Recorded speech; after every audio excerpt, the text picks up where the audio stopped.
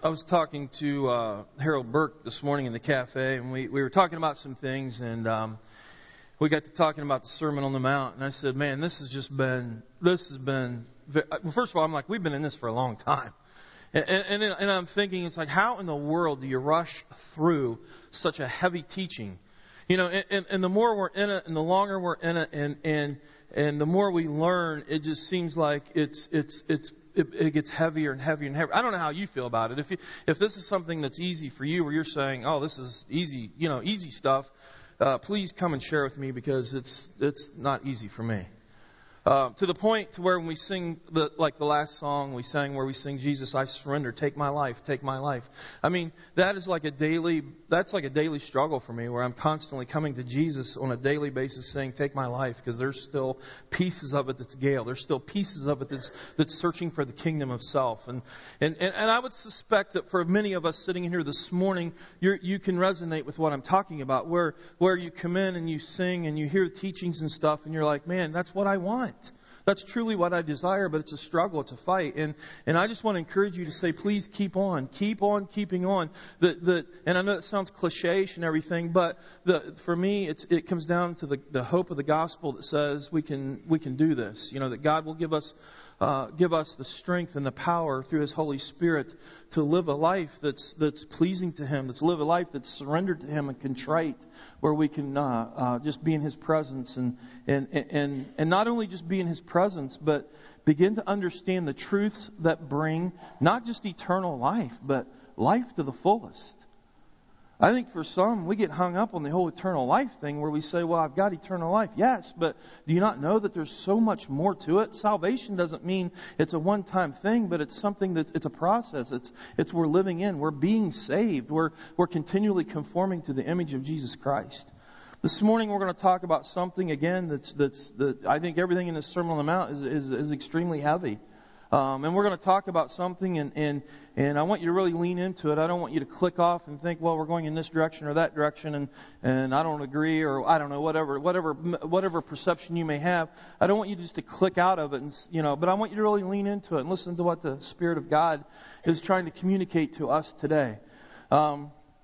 Jesus tells us that without Him we can do absolutely nothing. And it's the Spirit that leads us to truth and righteousness. It's the Spirit that enables us to ascertain the truths of God and to understand who God is to our limited capacity. So please, let's really lean in and allow the Spirit to connect with ours. In Matthew chapter 6, verse 1, and in this chapter, we started off at the bottom of this chapter talking about anxiety and worries, and then we went back. Last week we went back and built up to it and talked about a lot of the reasons why we worry and have anxious moments is because we're seeking after the kingdom of self.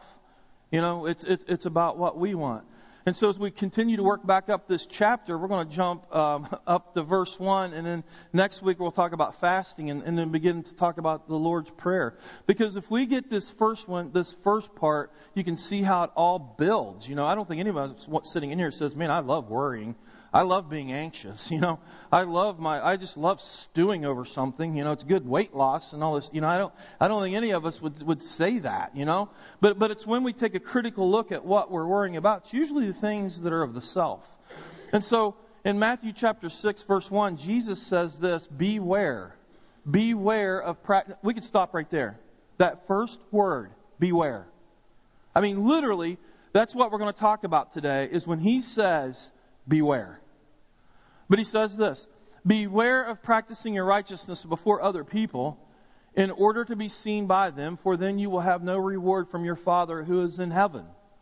Beware. What does beware mean? Jesus, I think as we look at this and you kind of look in different definitions, beware literally means to give full attention to, then set a course to keep it. So what Jesus is saying here is, and maybe in your Bible it's got a subheading that says giving to the needy, right? I don't know if you've got your Bibles open. It talks about giving to the needy. And Jesus is saying, beware. Because you can have a couple different motives here.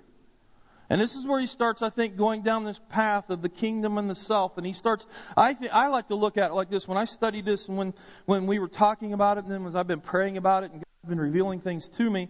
I look at it like this, where Jesus is saying, you're at a crossroads. Or a fork in the road, I should say. You're at a fork in the road. And I think Jesus' message is saying, you need to be very aware. Beware. Because if you go down this path here, it's not going to... First of all, you're going to receive a reward, one way or the other. Whatever fork you choose to take, you will receive a reward. The question becomes, which reward do you want to receive? Do you want to receive the rewards of man? Do you want to receive the rewards, whatever you're seeking, you're going to find something. And Jesus is saying, beware, because if you go, you're seeking is what you're doing. You're seeking, but if you go this path, you're seeking definitely in the wrong direction, and you need to be seeking over here, where that was really cool, wasn't it? I said do that on the word beware, not other words. So, can we start over? But he's saying beware. Because this sets the trajectory of your life. And I think we can look at this and we can say, the reason why that we get so anxious, the reason why we get so worried, the reason why we get so worked up about stuff is because we're over here, and instead of heeding this call of awareness, we miss it and we go down this other fork, and we're searching for things that fulfill more of the self, the kingdom of the self, than we do the kingdom of God. Does that make sense? Jesus is saying, beware. The rich young ruler, beware. You're seeking these things over here. Remember that whole story? What is it? I think he's asking the question, eternal life.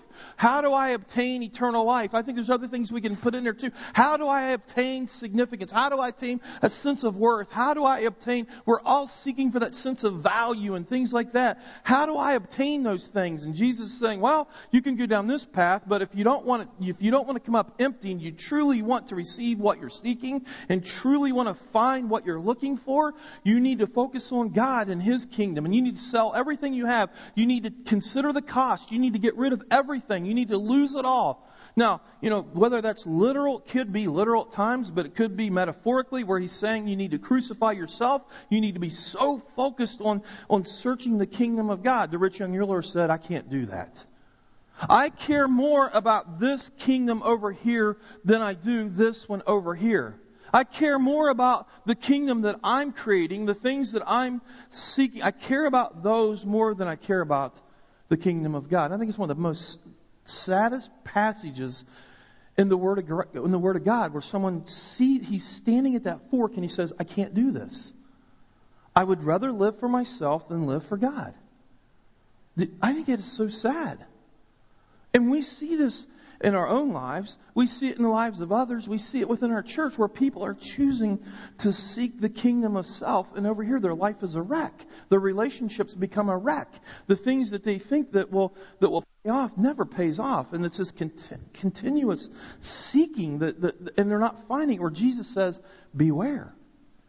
Beware. Now, really what it does, it's asking us to consider our motives.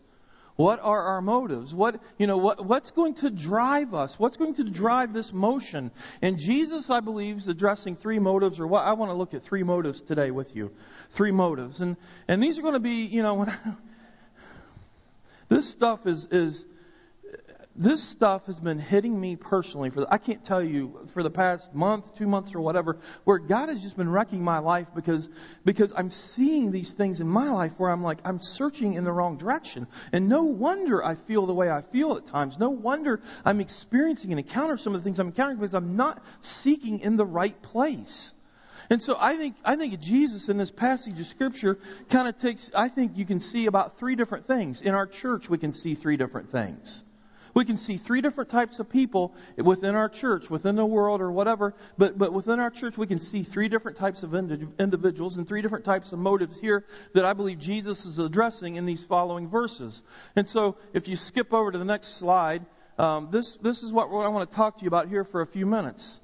He talks about when we give. This whole passage of Scripture talks off about giving to the needy. When you give, are you giving for recognition for yourself?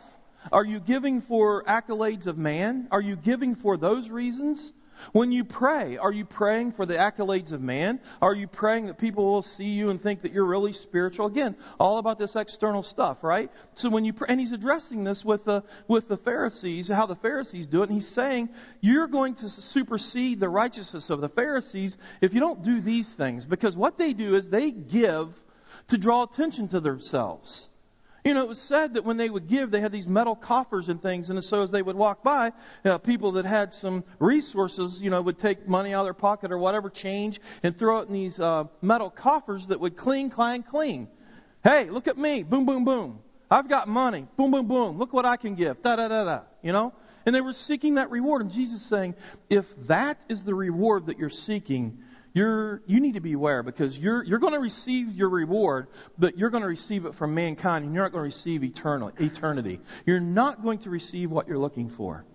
When you pray, remember the story where you had the two guys, one guy's praying and he's just emptying his heart out, and the other guy comes forward and just begins to pray and begins to go through the motions and says, man, I'm glad I'm not like that guy. It's like, because he's, da-da-da, or, just really kind of judging this individual, where the other guy's just being contrite and humble before God, saying, I'm a wreck, God.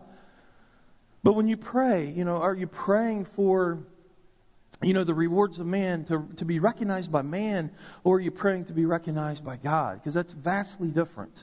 And then when you fast, and we're going to talk about that here in a little bit. Again, in their particular culture, when they would fast, they would walk around with this gloomy look to them, like, oh, I'm so spiritual because I'm fasting right now. And you got to, just kind of look at me. Oh, that guy must be really spiritual because he's fasting and he looks like a wreck, man. And Jesus is saying that you're going to get your reward, but you better beware of which side you go to get that. Now, as we look at this, I don't think it's just that. I mean, we could leave it at that. But I think there's another way we can illustrate it too. And it's not just, giving so that people will see me and recognize me, or praying so that people will see me and recognize me as being really spiritual, or fasting or whatever. But, the question becomes, are we living for God's approval, or are we living for man's approval? And the first one I want to ask this, or the first one here, living for God's approval, I want to look at it from a different perspective. There are people sitting in here this morning that you get it. You get what I'm talking about. There are people in here that have crucified and are crucifying themselves on a daily basis for Jesus Christ. When they hear the message of Jesus, when they've encountered Jesus, they're so in love with Him. There are some sitting in here this morning that are so in love with Jesus that whatever Jesus brings to their attention, they're going to follow out in loving obedience. There's no question. There's no second guessing. They're invested, and it shows. It shows. It shows their level of investment in their relation, not only their relationship with God, but also in their relationship with this local body here, where they've invested. They're all about it. They're about the tithing process. They give, they invest into the ministry of this church. They invest into other ministries outside of this church. Their money is driven by the honest of God. Guys, I want to clarify something. This is not about a message of money, but it is a message of money. It's not a message of just time, but it is a message of time. Because those are the things where we see the implications of our hearts. Would you agree with that? You can take two individuals, and one individual is totally captivated by the honest of God. Everything they do is driven by the honest of God.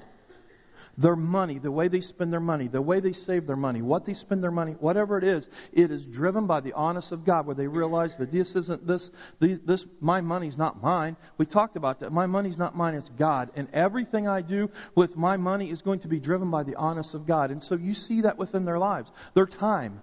You see their time being driven by the honest of God. You see their activities being driven by the honest of God. You see their relationships being driven by the honest of God. My point is this. There are some of you sitting in here this morning that God has completely captured your heart, and you're living in the honest of God.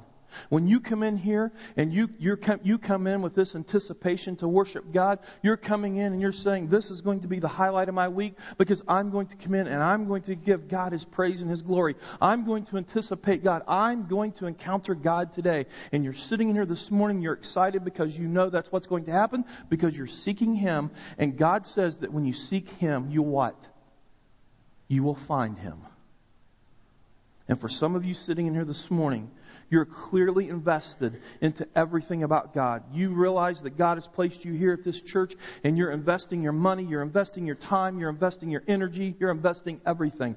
Everything is affected around you because you have allowed God to literally sit on the throne of your heart. I think us Westerners, this Western mindset that we have, it's so easy for us to look at things from a linear value. Or if you start talking, I had a conversation this week, and we do it all the time. It's like, well, what's first in your life? Well, God's first. Okay, well then what's second? Well, it's my family. Or it's my wife. Or my wife, then my family. You know what I'm saying? I don't think that's the way we need to look at things. Because if we look at the Hebrew or the Jewish culture, they don't see things in a linear value. They don't see things in a linear issue. It's circular. Now let me suggest something to you. If God has captured our heart, if God has captured your heart, and you're living out of the awesomeness of God, doesn't that affect every single aspect of your life? It's going to touch your workspace. It's going to touch your relationships. It's going to touch your play. It's going to touch everything that you do, because the essence, and that's exactly what this whole Sermon on the Mount is, the internal is always going to come out and affect the external. Some of you are sitting in this morning, you completely understand that and you're submitted to that. There's another group of people sitting in here this morning, another type of person that we may be struggling with in this, and this is what we're doing. This person's just going through the emotions. We know what to do. We hear about it. We know what to do, but yet we're just you're just going through the motions. This is what you do on a Sunday. You come in, you worship God, and this is what, you worship. Now, this is where it gets we'll throw some money in the offering plate. We may be involved in a life group, maybe not. We may be involved in some other things, we may not. We may serve, we may not. Some of us may do those things because we understand that's what you're supposed to do, right? That's what church is, right? Isn't that what religion is? But truth be known, God really hasn't captivated our hearts. We don't do those things because we're driven by the honest of God. We're doing those things because we know that's what you're supposed to do. And so if we would truly be honest with ourselves, we're really not invested in anything when it comes. We're not really truly invested in the kingdom of God. We're not really truly invested. I'm not so sure we even understand that God has placed us here in this local body of believers to make a difference within this body and without, and to join together as a family and to make an impact on our world. But we know this is what we're supposed to do. But we may be just going through the motions. We may do some of them, we may not do the others. We'll have arguments or debates about whether we should serve or tithe. I don't really believe in tithing. I don't believe that concept. Usually people who want to debate that are people who don't tithe, right? And they just want to kind of relieve themselves of the guilt or whatever that they've imposed there. Or time serving. Well, I don't have time. I can't serve. So it really, and so you get into all these debates. Well, I don't really have to tithe, or I don't really have to serve. I don't have to do, and so we get down this whole path of just trying to rationalize things out and say that doesn't really matter. That's pharisaical. That's being, legalistic and all those things. But yet we kind of go through the motions because deep down we know that's what you're supposed to do. There's another side to this, though, for some, where they've been in this mode, but God's captured your heart.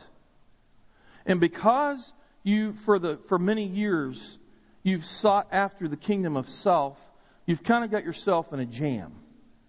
Some of us are sitting in here this morning and we know what to do, but truth be known, we're really struggling with it because we can't. We've got ourselves so financially strapped because we've been living for ourselves that we can't. If God wanted to say, hey, I want you to meet this need over here, we just can't. We want to, but we can't. Because this is where we're at now. We would want to serve more, but I don't have the time. I just can't, because what happened is we're living in the crux of some of the decisions that we made back here, and we've got to sift through those. I want to say to you, hang on, because God's going to help you, and it's going to be a tight road, but God's going to help you because now God's got hold of your heart and everything changes. It's not just a quick fix. It's not just a flip of the switch. But there is movement into the right direction that says, okay, God, I confess, man, I've been living my life. I didn't take this warning like I should. When you said beware, when you said, I start going down this and I'm seeking rewards, I'm finding my identity through these other things. I'm finding my identity through, whatever it may be, all these other versus you. Now I get it, I get it. And I'm repenting and I confess.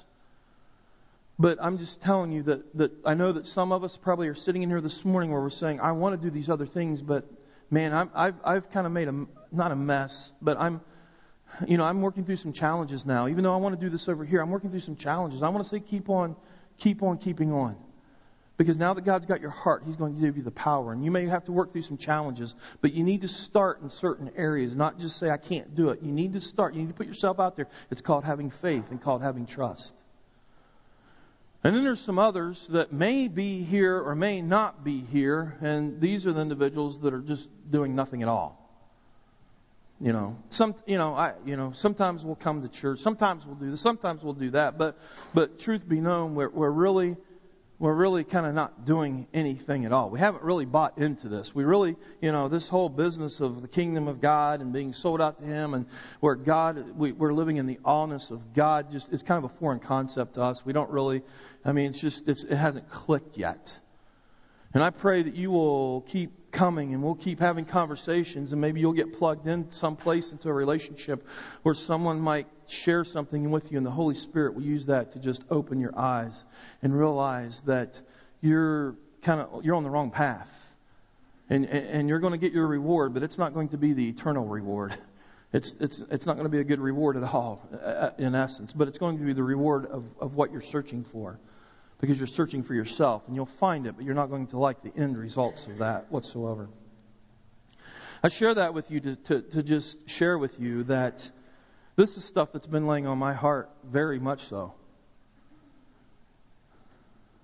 This has been a message that's been brewing around in me for some time now. And in the body of Element, we see this. We see the implications of these 3 or 4 different avenues that we take.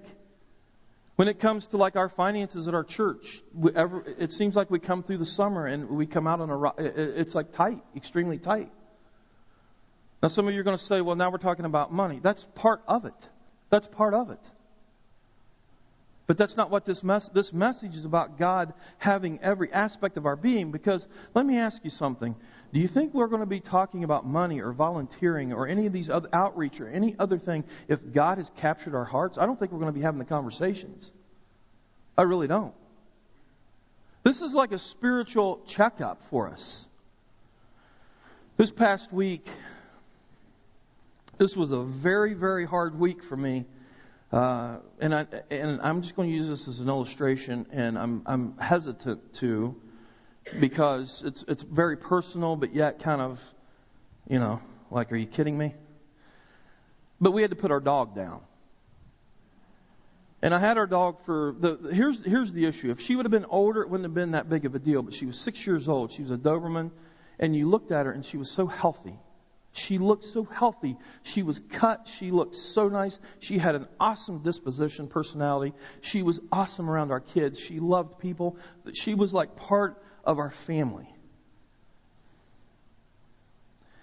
We went to a reunion on Labor Day, and we have some friends that watches her, and we took her there. And when we got her back that week, she just kind of wasn't herself, And so last Saturday we called the vet, and I took her over there, and they looked at her and they did some blood work, and they said, man, her red blood count cells are extremely low. We need to do an x-ray to see what's going on. And so they did an x-ray. And I don't know about you, this is where we're starting to separate dog from mankind, because it's like, okay, what's my running total right now? And I feel bad. I feel bad saying that, but I'm telling you what, man, my heart was captured by that dog.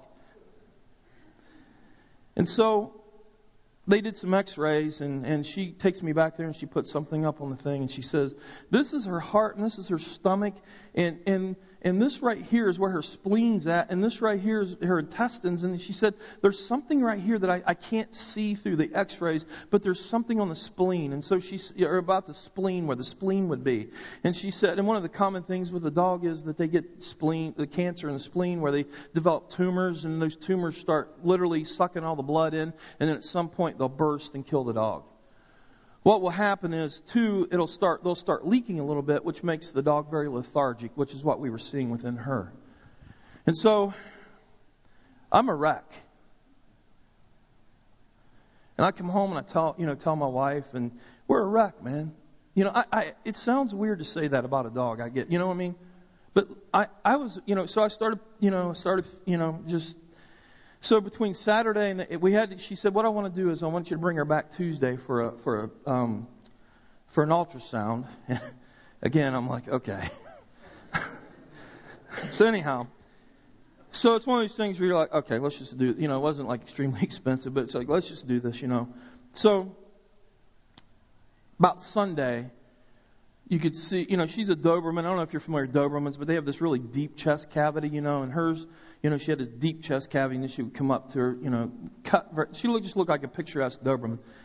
But Sunday and Monday, you could see this part of her stomach kind of starting, that abdomen area starting to kind of fill up with something. And I'm like, man, this is going to be crazy. This is, in the back of my mind, I'm like, I know what's happening here.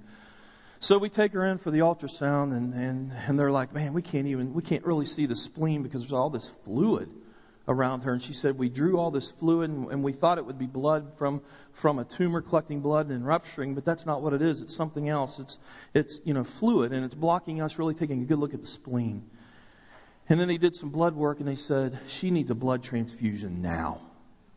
And then we need to transport. I can't believe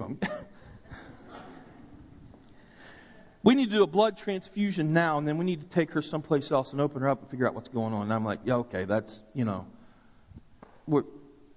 I'm more concerned about the quality of life for the dog. I'm thinking that's what it is. All along I'm thinking, how much is that going to be, So Tuesday, I'm in the room. My wife's in there. Jaden's in there. He's 3 now, and a little 3.5. And it comes the time where we got to put her down.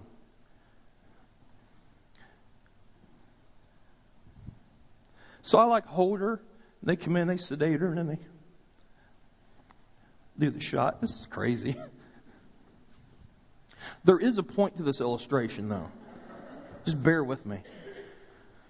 And then they, we start talking, and I'm look at me. I'm a wreck in the room, man. I'm crying.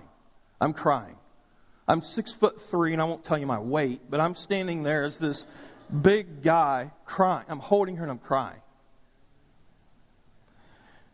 We make arrangements, for her body, and they said, hey, would you mind if we looked into her to figure, to do a little research that'll help us? And we're like, yeah, that's fine. So she calls me back that evening. She said, man, her spleen looked good, her heart looked good, her lungs looked good, everything looked good. But as we started getting back, we found this huge mass that was pressing up against her intestines and turned her intestines and made them telescope and all these other things. And then it somehow probably started, because of the pressure, started just making fluid exasperate out of her, just out of her and stuff like that. They said, you really did make a good decision, for what it's worth. But I'm like, I don't understand. She was it's like someone flipped a switch. It's like, I saw her this way and it's this way. And I'll admit, if she was a little bit older, I know that it would have been hard, but at least you're kind of preparing yourself like the dog's a little bit older, right? But she was 6 and she looked so physically fit. And I share this story with you because when we start looking at our spiritual lives, or we start looking into the health of the church, and we start looking into the spiritual health of things, sometimes on the external, everything looks great. But when you really start taking a good physical, and you start finding things, and sometimes you find masses, and sometimes you find things that's very life-threatening, and all is not well on the inside.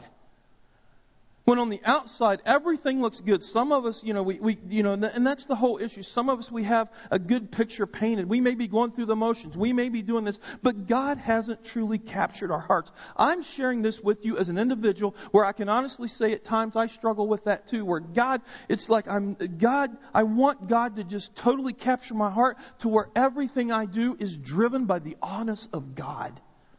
Everything I do. That's why when I tithe, when I give my money, when I give my time, whatever it is I'm doing, I'm giving it because of the honest I have for God. I've encountered the living God. And He drives everything I do. Here's the problem, though. Sometimes we're sick on the inside where God doesn't truly have our hearts. And if we would just be honest with ourselves, He doesn't have our hearts. Things aren't driven by the honest. We're over here. We can't. Some of us want to tithe, but we can't because we're so maxed out over here because we're more concerned about the things that are what I think are going to fulfill me than the things of God. I can't go to a group. I can't serve. I can't volunteer. And consequently, what happens is, as a family, this affects everything we do as a church. Our 3 E's, encounter, express, engage, all are impacted by the health of each one of us, by the spiritual health of each one of us. And the sad thing is, it's for some of us, we're riding the backs of the healthy ones. And God is calling to us and He's saying, I want your hearts. Because everything is going to change if I have your hearts. That's why I cringe when we talk about stuff like this and people say, well, why don't you just communicate the needs? Because that is a Band-Aid. Communicating needs is a Band-Aid. I mean, I can tell you that we need more volunteers in the kids ministry, the children's ministry. I can tell you where Kyle is trying to really develop the student ministry and students are responding to it. But he's come to a precipice where he says, man, I've got both of these ministries starting to take off at both campuses. I need volunteers. Some of us will start addressing the Band-Aid issue and will say, I don't understand why we've got 2 campuses anyhow. It just stretches us out and blah, blah, blah, blah, blah. Because you're feeling guilty because you don't want to give more. That's the problem. Let's be honest. That's where we put on the Teflon coats. That's where we start looking at these things and we say, well, take that away so I won't feel as guilty. When truth be known, if the almighty, transcendent God has a hold of our hearts, you and I aren't having these conversations. We're having a totally different conversation because God is blessing the socks off of us and we are so excited about advancing His kingdom in different areas. Geographical and internally and things like that. God's calling us. And He's saying, stop focusing on the horizontal and focus on me. Focus on the vertical. Focus on the transcendent. Focus on getting to know me. Let me have your heart. Abandon yourself and let me have your heart. I want to read a passage of Scripture. There's a passage of Scripture that I thought about this as,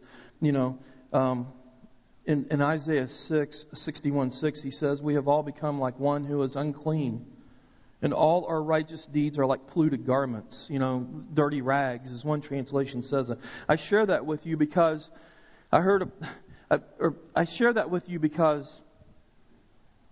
when we try to do things, when our hearts aren't completely given to God, where God says, I detest that. Your worship, your acts are like dirty rags to me. What He's saying is this. If I don't truly have your heart and you go about doing these things, the reason why you're doing these things is really just to bring your self-recognition. Because I don't have your heart. When I have your heart and it's driven and you're being moved by the things that I'm showing you and I'm sharing with you and your life becomes just absolutely altered to me, I get the glory. Otherwise, when we're doing it over here in this respect, it's just for selfish ambition. And it's not giving Him glory, it's giving us glory. And Jesus is saying you can have that reward, but it's not going to be a pleasant one.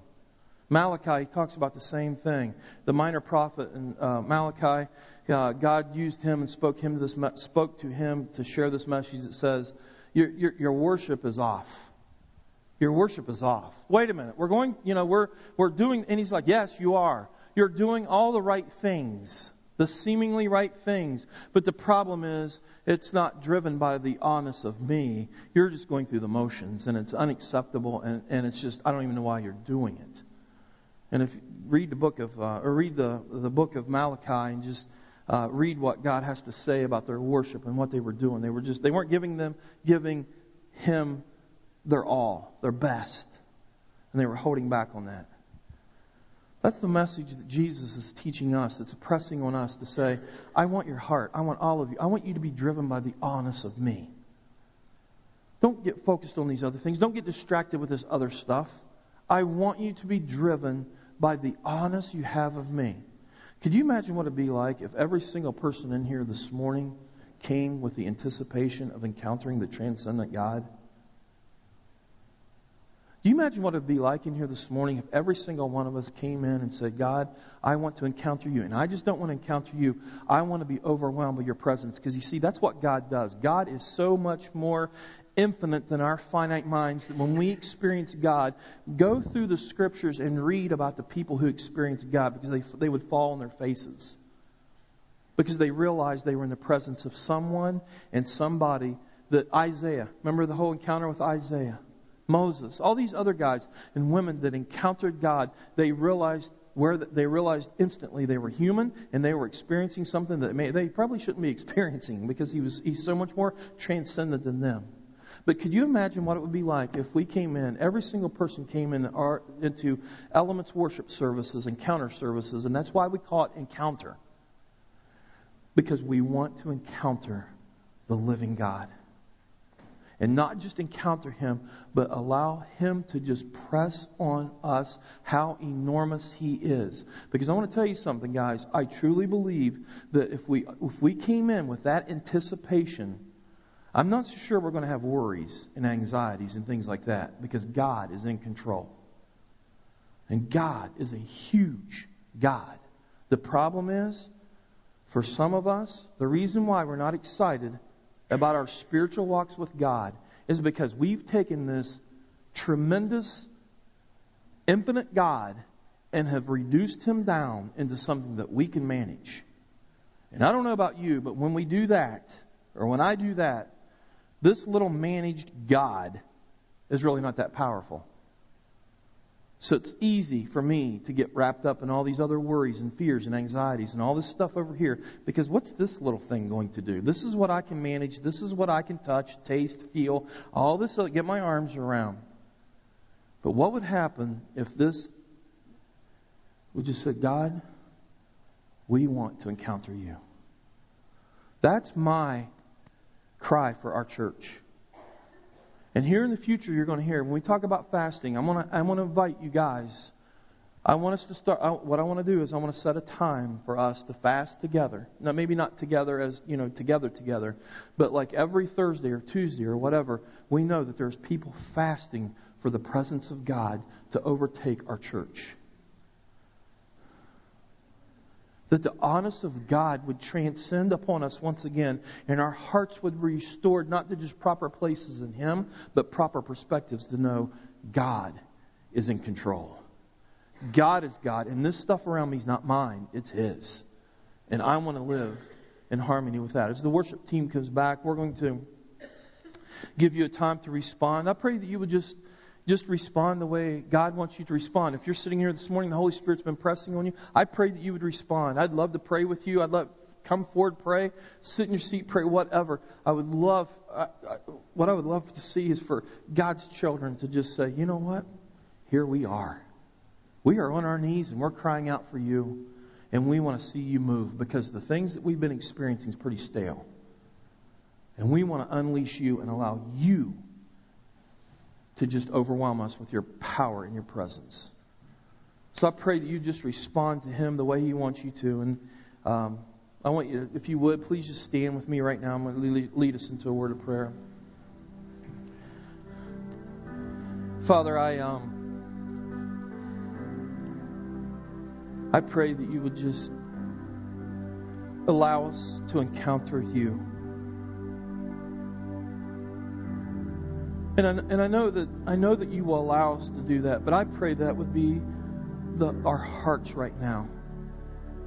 There are hearts in here that we would be crying out to you, saying, overwhelm us with your presence. Crush us with your enormity. Explode the perceptions and the stereotypes and the smallness that we've taken of you and just placed you in.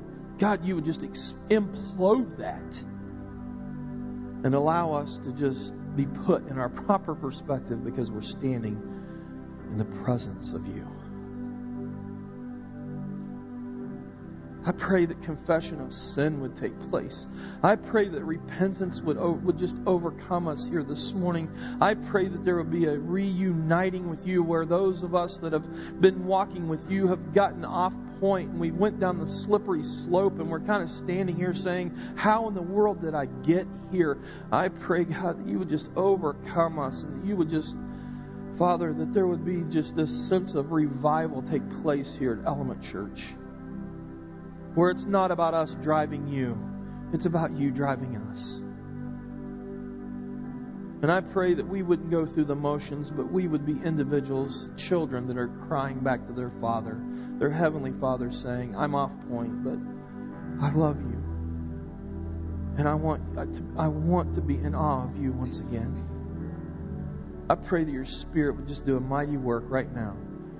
As we engage in this song, I pray that it would just be a time of response. And we pray all this in Jesus' name. Amen.